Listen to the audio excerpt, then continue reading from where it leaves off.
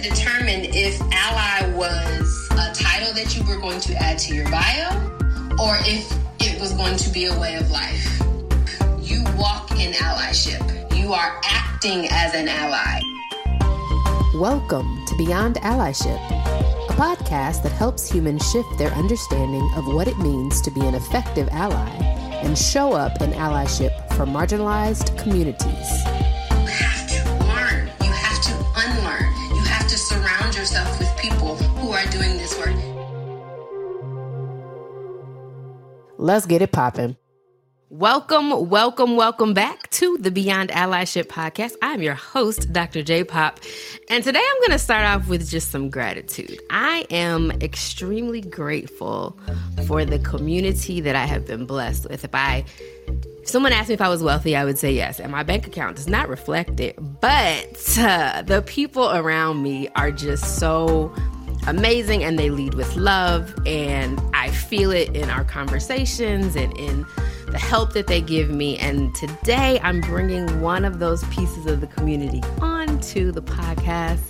I am very excited to have Dr. Thurman Webb. Welcome to the mic, Dr. Webb. Good morning. How are you? I am amazing. How are you? I'm doing fantastic. I'm wrapping up a semester and closing out some endeavors, so I'm feeling extremely productive today. Oh, that's a good word, productive. Well, you kind of already started, so I'm going to let you introduce yourself because Dr. Webb wears many hats. So take the floor. Yeah, so I am a professor. I am an IO psychologist. I am a therapist. I am a CEO of a consulting firm. I'm a father. I'm a husband. I'm a lot of different things. But at the end of the day, I'm me, which I really celebrate, right? Everybody else is like, you can be you. I get to be me, and just trying to make my contribution and exercise my gifts and talents so they support my purpose. I love that. Well, thank you so much for sharing that, because already you're dropping wisdom. A couple of months ago, Dr. Webb came into the Building Allyship community to talk about the role of psychological safety in allyship. And he left most of the members speechless with a lot of things to process, great things to process. So we're going to kick this off by just asking, Dr. Webb, what is psychological safety? So psychological safety is a concept that refers to the extent to which individuals feel comfortable expressing themselves and sharing their thoughts and ideas and concerns in a group setting without fear of negative consequences such as ridicule or retribution. So it's really about feeling okay in a space to just be. To have a thought, to be able to express it, and to do it in a way that is contributing to the collective. You know, I talk about, like, we want to make sure that we're contributing to the collective, but if I don't feel safe, then you're not going to hear my narrative. Mm-hmm. You're going to hear a presentation. Yeah. But it may not have all of me in it. Okay. And for people of a marginalized group, when it doesn't have all of me in it, it's not because I'm being something other than myself. It's just because I don't feel safe enough to exercise the vulnerability that comes along with my whole narrative. So psychological safety says I feel all of those things. I feel the safety, I feel the respect, I feel the honesty, and it invites me to do the same. So it's not so much about what's coming out of me, it's about how I feel when it's coming out of me to determine the intensity or the depth in which I provide a piece of me. So psychological safety is a big deal, and it's showing up more and more in corporate spaces I work in, but we know the origin of psychological safety for marginalized people starts with the Black experience. Which is a class that you teach. Absolutely. I am the lead instructor for psychology at the Black experience at Tennessee State University, a historically Black college and university. And we know psychological safety is relevant to the Black experience, particularly in light of history of systemic racism and oppression that Black individuals have faced in the United States. So, I mean, we're going to go off on a little bit of a tangent, but part of why we know each other is because we both attended what I would call a unicorn, an all-Black, private, Christian elementary school in Nashville, Tennessee, like all of those words. in the time that we were there. Yeah. Right? in Yeah. the like late 80s, 90s. That's when we were there. When you think about that, because you're teaching at an HBCU, when you think about developmental psychology, what role would being in a space where everybody looks like you, what would psychological safety play in that?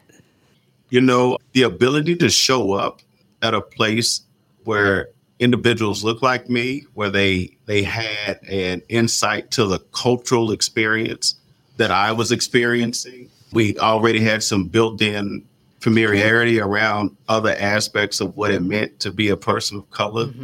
And for us, to be a person of color within a religious space, within a private entity, like we had gone through so many subcategories that it really put us in our own bubble in a lot of regards. But in the inception of our education and our tribe, that actually turned out to be a very good thing.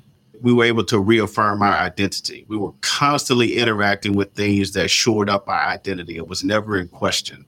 And it was done in a way that says, when you walk out of here, you don't need anything else to validate your beingness.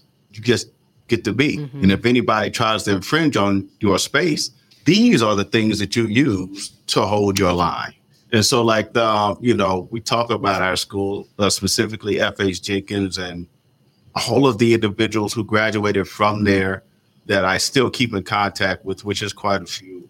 That's one thing that we always come back to, the ability to establish some discipline, to not have to have our identity validated so much so by or looking for outside approval. Like we really work the process from internal to external, which is the natural flow of energy. And so in doing so, we were able to show up in the world and show up in other places with that solidified in a lot of regards.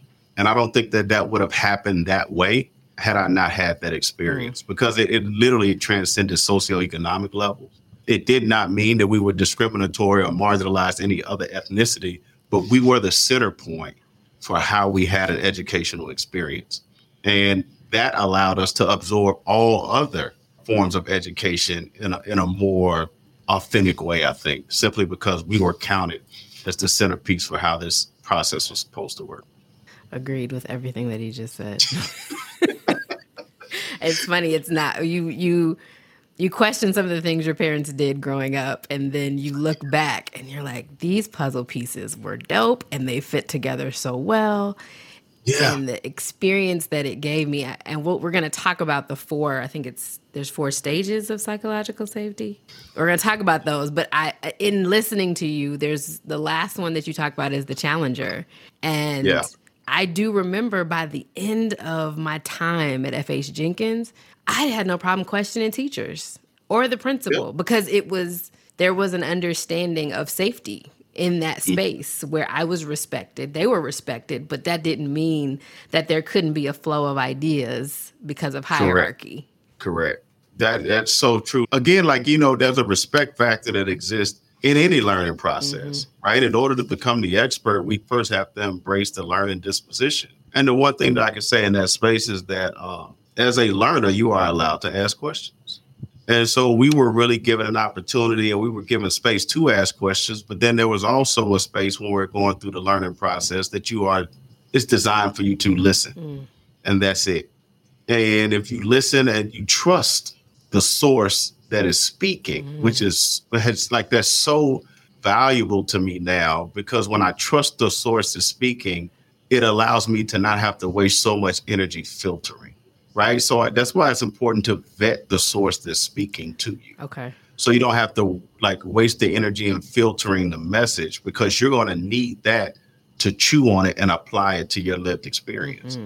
And this is the way we fast track the process of what this looks like. We fast track it by getting in those spaces, listening, asking the right questions, because there is a such thing as a dumb question when we're in that space as an intellectual.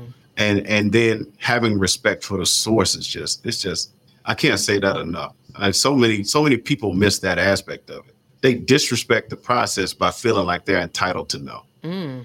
And that takes all of the cordialness, or I don't even the reverence out of the process. When you feel like, well, since I asked, you should tell me how this works. We saw a lot of in 2020. this quest to understand the Black experience in 5 minutes on social media and being upset when you were told it's not my job to educate you by those who didn't sign up to educate. Right. Absolutely. And then for some strange reason, then all of a sudden you were found to be disrespectful or going against the movement or anything like that. Like, nah, you're allowed to hold your space too. Yes. So that was a perfect segue. What is the role of psychological safety when it comes to allyship? And this is both on the one who wants to walk in allyship with a marginalized community and the one in the marginalized community as well. Yeah. I mean, it's kind of in the word like safety. Like we have to, like all of us have our own journey of healing. Mm-hmm. And the thing about it is like, in order for us to get into the healing process, we first have to expose the wound. And like psychological safety is equivalent to having a sterile environment to expose my wound. Why? Because I do not want to be re-injured, reinfected, or anything like that, nor do I want you to handle it as if it is not damaged, right? Because of the traumatic experience, like it is damaged and it is sensitive. And when I decide to take it off and let you look at it, it's because like there's a story that goes along with it. Mm-hmm. And that means I have some insight from this pain that you can only get from this pain. Like I can read this to you. You can't go write about it and have all the nuances of this. Psychological safety says this is a sterile environment, which means it's safe, it's respectful, it is empathetic, that allows me to open myself up and share a bit of my insight with you. Because it came from my lived experience, from the places like, because I went there, when I tell you this narrative, you don't necessarily have to go there to understand and empathize with this feeling, right? So you get to see me. So psychological safety and allyship really is about, if this is not my lived experience, the one thing that I have to do as an ally is I have to hold the line in order for the space to be sterile. And I have to check everybody to make sure that they've washed their mental capacity, right? They cleaned it like their hands. They cleaned their emotions. They've cleaned their experiences so that they're not the forefront, that you're walking in with the understanding that you must walk soft, right? So it's like putting on the booties when you walk in my house. Like you have to put those on. Maybe you don't have to do it anywhere else, but in this space, you have to do that. As an ally, my job is to go around the room and make sure everybody has their booties on. Okay. That you have your gloves on. Why? Because this is a sterile space. And you need to be listening and being attentive. Why? Because you may be required to pass me a scalpel because I'm going to show you some things, right? But as an ally, you just hold the space because this ain't your lived experience. It's funny. You said something earlier. There is such thing as a dumb question. Can you expound on that? Yeah, a dumb question comes from when you're more interested in talking than listening. So a dumb question comes when it's already been answered. But you ask the question, and generally in these situations, from my experience, people are asking the question because they want the answer they want, or they want the answer the way they want to get it. And that ain't what this is, right? So you end up asking a dumb question. Why is it a dumb question? Because your ego and pride are at the forefront of it. So when we get that out of the way, then we can start operating with authenticity. Authenticity really is trying to scaffold its knowledge. Mm-hmm. It is not trying to figure out what I can do to look good in this situation. No, it's what, like, I don't need to be right, but what can I do to make this right? With the understanding, like, I can't make all of it right. I'm just doing my part. Mm-hmm. And my part may be simply supporting you, listening to you, creating your space. In the minute that you decide that you want to share that knowledge you have for me, then I need to get crisscross applesauce. Mm-hmm. So I can hear, like, you know what I'm saying? I humble myself, I move my defenders out of the way, and I literally let the innocent child learn something. Yeah. And that's big for me. So what are the components of psychological safety? You know, it's really about a mindset. It's really about acceptance. Like, there's not a lot of places that people can go, especially people of color, that we don't take our defender with us. I remember one time I asked you, like, who is Jen when she doesn't have the shield and the sword fighting for social justice, right? And I'm not sure we ever came to that answer. And I understand why. Because like I was in New York a week ago and the CEO asked me, like, how often do you walk around with your defender? And I said 90% of the time. And he was like, well, that's a problem, right? I said, I didn't say my defender was making the decisions. I just said he with me 90% of the time. Because like psychological safety says, I can tell him to go take a nap. And there are not a lot of places in America where I can tell my defender, go take a nap. Sometimes it's not even in my own home, depending on what's happening outside, because my defender hears you pull up in my house before you ring the doorbell. Right? Yeah. Why is that important? Because we know individuals who have busted in the wrong apartment and shot people sitting on their own couch. Yeah. So allyship, like that whole concept means that sometimes I have to defend even when it's not about benefiting me. I got to hold the space to truly see you win. Yeah. Like that's what a well-wisher is. I'm gonna hold the space to see you win. And when I see you winning, I'm gonna applaud that and go about my business. You see what I'm saying? Like allyship truly is about well-wishing. Mm-hmm. One of I'm a child of Baldwinism. And one of Baldwin's central ideas is the importance of recognizing and acknowledging differences. And in his essay, Stranger in the Village, Baldwin writes about the experience of being a Black man in a predominantly white Swiss village. And an ally is not seeking to see you like they see themselves. The ally is looking to see you like you are and recognizing like there's more to you by looking at themselves and seeing that I ain't like that. And then respecting that interaction. Matter of fact, even trying to color in the differences so that they stand out even more. Because that's the beauty of this thing, accepting the differences, not making us alike. Yeah, that's just... As allies, we got to first acknowledge the differences between ourselves and the marginalized individuals. I would say that's the thing. So we have to really resist this urge to normalize these like individuals and to erase the differences. Like that's so disrespectful. Because the differences are part of me. Yeah, they're necessary. Yeah, and it's funny because you said defender, and I'm thinking a lot of our lived experience that we're sharing is really built from the times that we didn't let our defender come and we all of a sudden needed them. No. In a moment, something happened where we were reminded that this one identifier that I can't change is impacting an interaction, and I thought I was safe. You thought you could take your defender and give him a 15-minute break. And then in some new way, I learned, dang, I need my defender here too. Oh, that's what that sounds like. That's what that means. And I think it's in Why Do All the Black Kids Sit Together in the Cafeteria? She talks about being in the majority versus being in the marginalized and how much knowledge we have of the majority because we've had to navigate the spaces that were built for them to thrive and not for us. And the thing is, like, mainstream America looks at our defender and figure our defender is aggressive. But my defender will keep the peace. That's why my defender won't allow me to say everything I want to say. Because my defender is like, no, this ain't the place for that right now. Or hold your mule so we can get out of here. Because you don't have to occupy this space.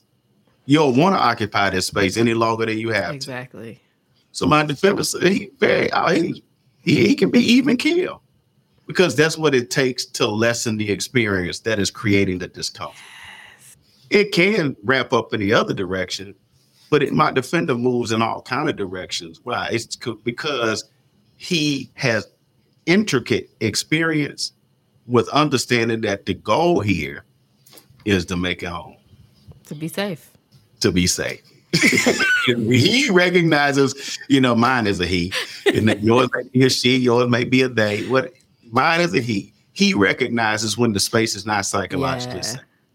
And when it's not psychologically safe, there's a level of discomfort that I'm experiencing. So he wants to lessen the amount of time that I have to spend in that space that is not psychologically safe. So he will do what we need to do to get out of there with integrity. With integrity. I feel like I have two defenders. One. Don't even care, right? One is from Memphis. Exactly. We'll turn up in a minute. Exactly. He'll go there too. You know. Okay. So it was 4 stages we talked about.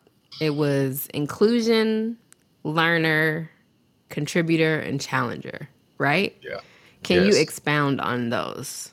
So inclusion, psychologically safe inclusion is it's really about creating a space that allows everybody to show up and to be represented. It recognizes that every perspective has value, right? So we want to see it doesn't matter, even if it's to the other end of the spectrum of what I'm even talking about, it still has value. It's pointed in the right direction. Mm-hmm. It has the utmost respect. At the core of that inclusion is this understanding that I trust that you have our best interest, right? That goes without saying. The contributor is also doing things necessary to create these spaces, to build and to multiply allies to the fight. You know, some people say allies, others say accomplices. So it's trying to get as many accomplices as possible. And in order to do that, you have to put some of your privilege on the line. That is the challenge. How are you challenging the system? And you're not just challenging by pointing it out. You're challenging by putting some of your privilege on the line as investment in the fight. Mm-hmm. With the understanding that when we hit the jackpot, all of the winners don't go to you just because your privilege was on the line. That was just your contribution. That's your dues. Your privilege is your dues. And we talk about it all the time. All of us, especially, to be able to do what we do, Jen, we have privilege too. Absolutely. And guess what? We put it on the line. Absolutely. A lot. We've had these conversations. We don't have as much as some of our mainstream people in America, but we got some. Yeah. And that's okay. But we put it on the line. Why? Because we believe in this work. It ain't no fun if I got to experience a joyful life by myself. And so many people invested minute privilege they had for you and I to sit here. Yeah. It's unbelievable that they had pennies and they went all in. Yeah. With the understanding that they would never reap the reward of their investment. They would never reap it. The only thing that they reaped from that was the hope that their idea would come to pass. And that was enough to see them through as a transition. Just the hope. So you mean to tell me, hey, that I can't take what I have that's got their blood on it and put it on the line to try to create more? And we've had this, I have a goal to play a part in producing at least 300 doctors of any type. And I'm serious about that. And I put it on the line. I open up my playbook and I tell them all the time, hey, I need you to be up here. I need you because I can't be the only one up here doing this work with this type of experience. I know you ain't seen nobody look like me doing this, but I didn't see nobody looking like me doing it either. But now that you see it, hey, now I know you can be that. Come on. Mm-hmm. These are the things we're challenging the system. We're pushing it. And it's safe to learn in these spaces. Creating safe environments is its own advocacy. Mm-hmm. Because when you create those environments, it allows people to shore up their identity. We have to interact with those things that reaffirm our identity. Imagine, like you said earlier in the example, when I went home, there was an empowerment of my identity happening. And then I get to school and y'all doing the same thing. And then I go play with y'all and y'all doing the same thing. You know what I mean? That was never the thing that was in question. Yeah. So that allowed it to cure. That allowed that thing to harden. Why? Because when I stepped out there and somebody actually said something silly, I'm like, oh, man, stop. That's supposed to hurt my feelings? Go with that, man. Stop it. You haven't read so-and-so, so you must be dumb. No, I didn't read that, but I read these 5 others. Did you read it? Oh, no. What you know about Baldwin? Oh, okay. Zora Neale Hurston? Okay. I'm just, right. But you getting on to me for Charles Dickens? Yeah. Slow down, man. But the inclusion in safe places to learn says that even though you may have read Charles Dickens, and I have, that that work doesn't hold like any status over Langston, over Paul Laurence Dunbar, over the countless others, So balance. Inclusion is about balance. Like it says that I can hold my value and it can be a different value system from yours and have as much value nonetheless. Yeah, because it's the collection of your lived experience, which we don't negate. So we got inclusion, we got learner. Yeah, we got learner. Learner's disposition. Learner disposition. Which get in it. Get in it. Contributor. That means doing your part to the struggle, putting that privilege on the line, contribute something. Now, I did hear you say it requires vulnerability. To put your privilege on the line? To be a contributor. Oh, yeah, absolutely. I mean, you got to open up the playbook. Yeah. You got to open up the playbook to your ignorance. Mm-hmm. And you know what I mean? The learner disposition, which complements that, is when I say, I don't know. Mm-hmm. And that is one of the best answers you can give somebody in the struggle. When you're like, hey, man, look, I don't know what this is. So what you're saying is there may be some things that I brush up against that wound you're talking about, but I have no idea that it's there. Mm-hmm. But I swear, if you tell me that's a sensitive space, I'm going to pick it up and learn it as quick as you can give it to me. Right. Because I want to be respectful of that. Right. It's impossible for me to walk through this thing with perfection. At some point, I'm going to step on someone's toes. The question is, when I step on your toes, was I putting my full weight on it or was I walking softly? And if you walking softly, I notice when you step on it, but you're going to break my toes. Right. Like, we can talk about that. If you stepping hard through this thing, then we're going to have a problem. Yeah. So that vulnerability, it opens up and it recognizes that I don't know. And you need that vulnerability if you truly want to engage in reflection. Reflection is when I take time to think about the things I do not know. And I recognize I don't know them. And that is literally the way we get to be an expert. Right. By accepting as many moments as possible of I don't know. And the last one. Challenger. Pushing up against the system. You have to challenge the system. There's no way for you to step into allyship or to be a true investor in psychologically safe spaces if you are not pressing up against the system. Mm-hmm. Baldwin called it we have to resist the urge of othering. Mm-hmm. That's what he called it, right? We don't want to reduce people to others. Okay. That is not indicative of inclusive language. It was in the essay Notes of a Native Son. Right? Mm-hmm. Where he writes about the ways in which Black individuals are othered by white society. I will make sure I link that in the show notes. Yeah. Because othering creates this disconnection and alienation. Okay. And we have to challenge that. Okay. So imagine if I don't embody that myself, but I'm working in a system that does, right? And there are a lot. It's just that othering shows up in today's society as a cluster of microaggressions. And so, I got to challenge that. Well, what happens what am I risking when I challenge that? My position, my status within the organization, my job altogether. But a core belief says, do I want to work for a place that supports that anyway? Mm-hmm. See what I'm saying? That all comes back to me and what can I handle? Yeah.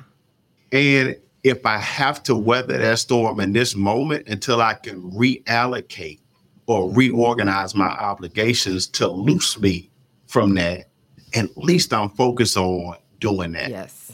But when this doesn't fit my system, but I ain't doing nothing to reorganize working for the system, then I'm not challenged. Yes. And once you loose yourself of the obligation of that thing, then you'll challenge with more intensity. Yeah. Because trust me, a lot of people working in a lot of places. And if you were not obligated to that check for your lifestyle, there's some stuff you would tell your boss you're not doing. Absolutely. Right? You're out in there. Yeah. Or have you taken action to create a disconnect between you and that obligation? Why? That way I don't feel bad about taking my day off. Right. Right. That may be a win for you. Yeah. But I can put in for a day and they can't make me feel bad about it because it's my day. It's my day. It's mine. And the vast majority of people from the work that I do, and you talk to them, well, I just feel like I can't take a day off. Well, do you have any? Yeah. But it's so much I feel like I don't understand that. Challenge the system. Challenge the system. And you challenge the system. It may not be directly, it may be indirectly, right? So if you hear them making jokes about people's sexual orientation, about people's ethnicity, about people's religion, about people's preferred way of happiness, that's a whole other conversation.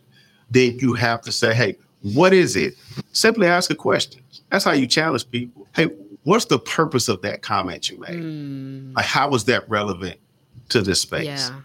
Just explain it to them. Yeah. People don't like that because then they got to make up some rationale for some BS. Them two don't go together. They don't know. A lot of it is it's ingrained in you. You've been inducted into a system that wants you to just go on autopilot. So you ask that question most times it's BS because they don't know the real answer.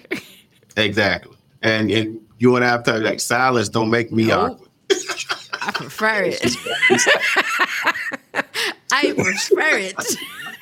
Yeah, silence don't make me awkward. So we gonna be there looking at each other. One of us ain't blinking, and that's usually me. Like, yeah, I'm good.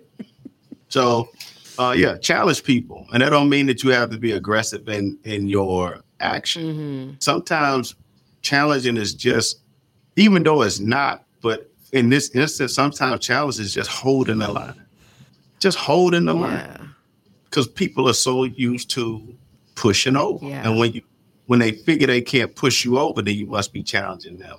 But if that's how they wanted to find it, by all means, I'm going to challenge you every time. Mm-hmm.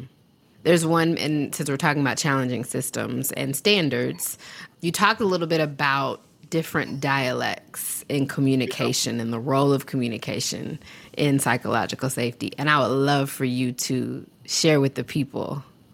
Yeah. So the role of communication is clarity. It's not influence. If people happen to be influenced by the clarity, then that's cool. But we also, we have an obligation as we go through this work, and I like to consider myself and you, we're constantly working on our dialects, right? How many different ways can I communicate my message, right? Because at the end of the day, clarity is the goal. And I need you to be clear on what my message is. Well, why is it important? Because when we're clear on it, then people who want to attach to it, they have a cleaner palette to put their handprint on. And when I'm clear in my message, people who are in opposition of it, they know exactly what they're opposing, right? And we clear on that too. Yeah. So I want to speak, my different dialects are not just the words that are coming out of my mouth. If we understand that the bulk of communication is nonverbal, then we have to make the connection that one of the dialects I speak is my actions and my behaviors. So my actions and behaviors have to be clear also, right? So it has to be in alignment with the thoughts that I'm having.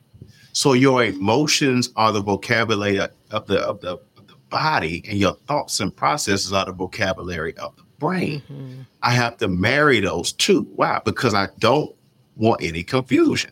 Then I got to be able to speak it across multiple platforms. So one may be African-American English, one may be standard American English. The other one may be just let me watch and learn. The other way, there's so many, let me create understanding through my creativity because I am a creator. Right. And so this may show up for us in terms of, music. Right.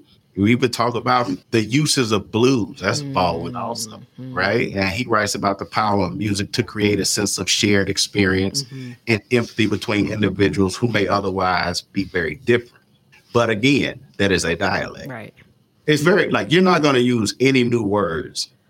Right. They just ain't doing that.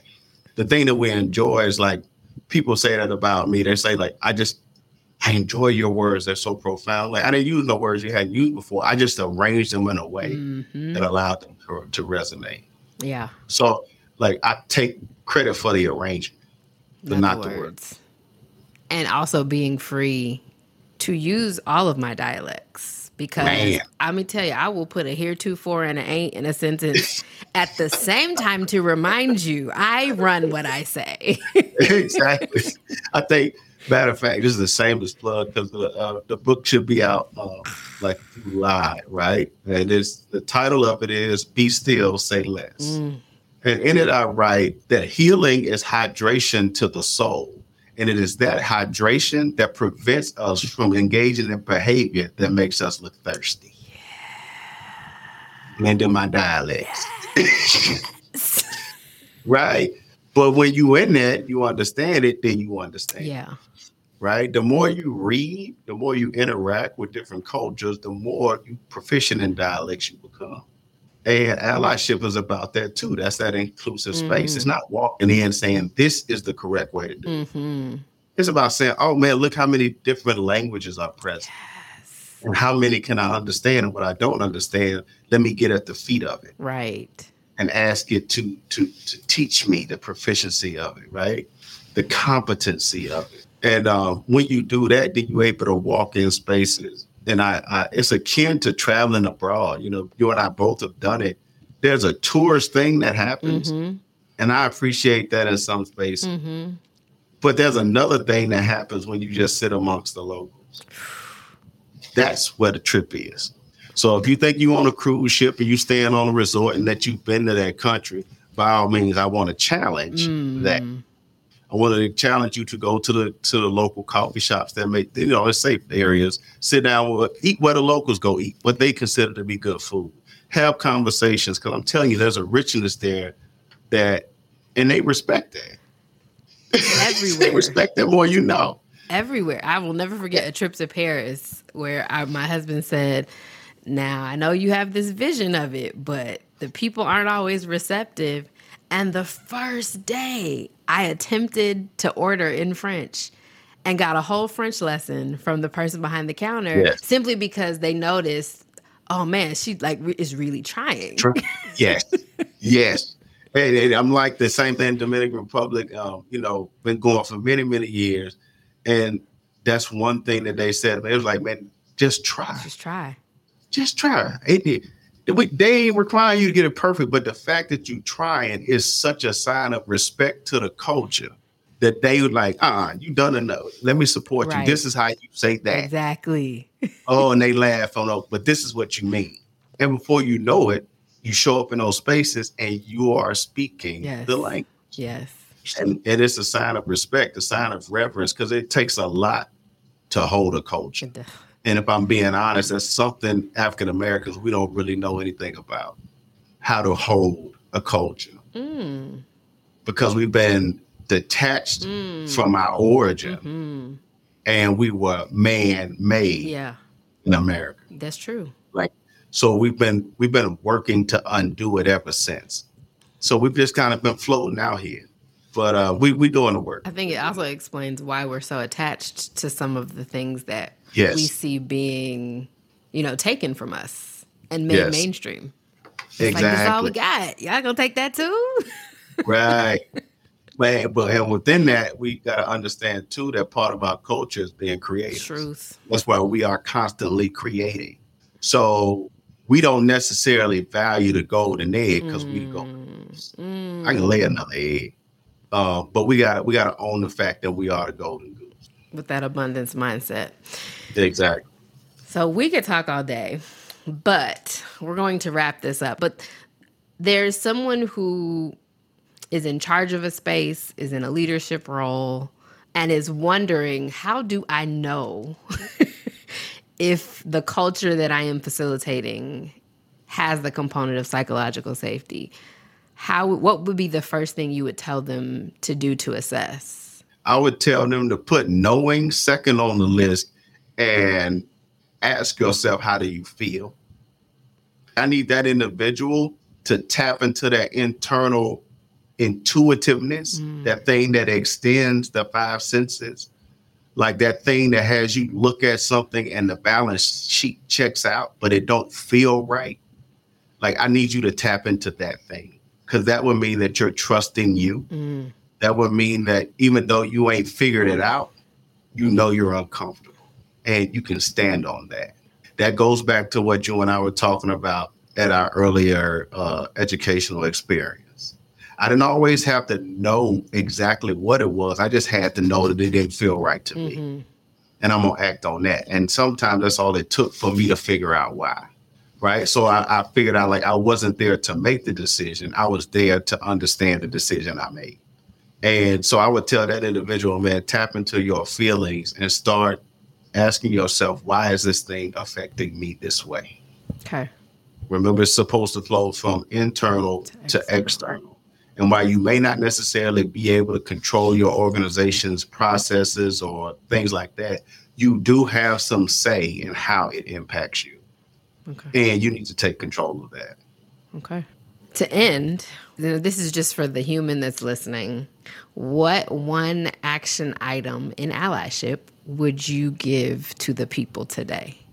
I would say work to cultivate empathy. Like really, there's no such thing as a bad emotion. But I need people to work to cultivate empathy. Why? Because it allows me to share in a feeling with someone. And so many people are missing out on so much insight and knowledge because they are afraid of the discomfort that the feeling will elicit. And I'm saying that the only way to get some of this stuff that you want is to feel that discomfort. And once you get down, like take advantage of it. Don't waste the waiting. Like get down in that discomfort and just feel it. Don't translate it to anger. Don't let it start to feed your ego or your pride. Just feel it as a human being. And that would allow you to take information and understand information so that you can call it knowledge. Yes. Right? Because if you don't understand the information, then it's still just information. Just words.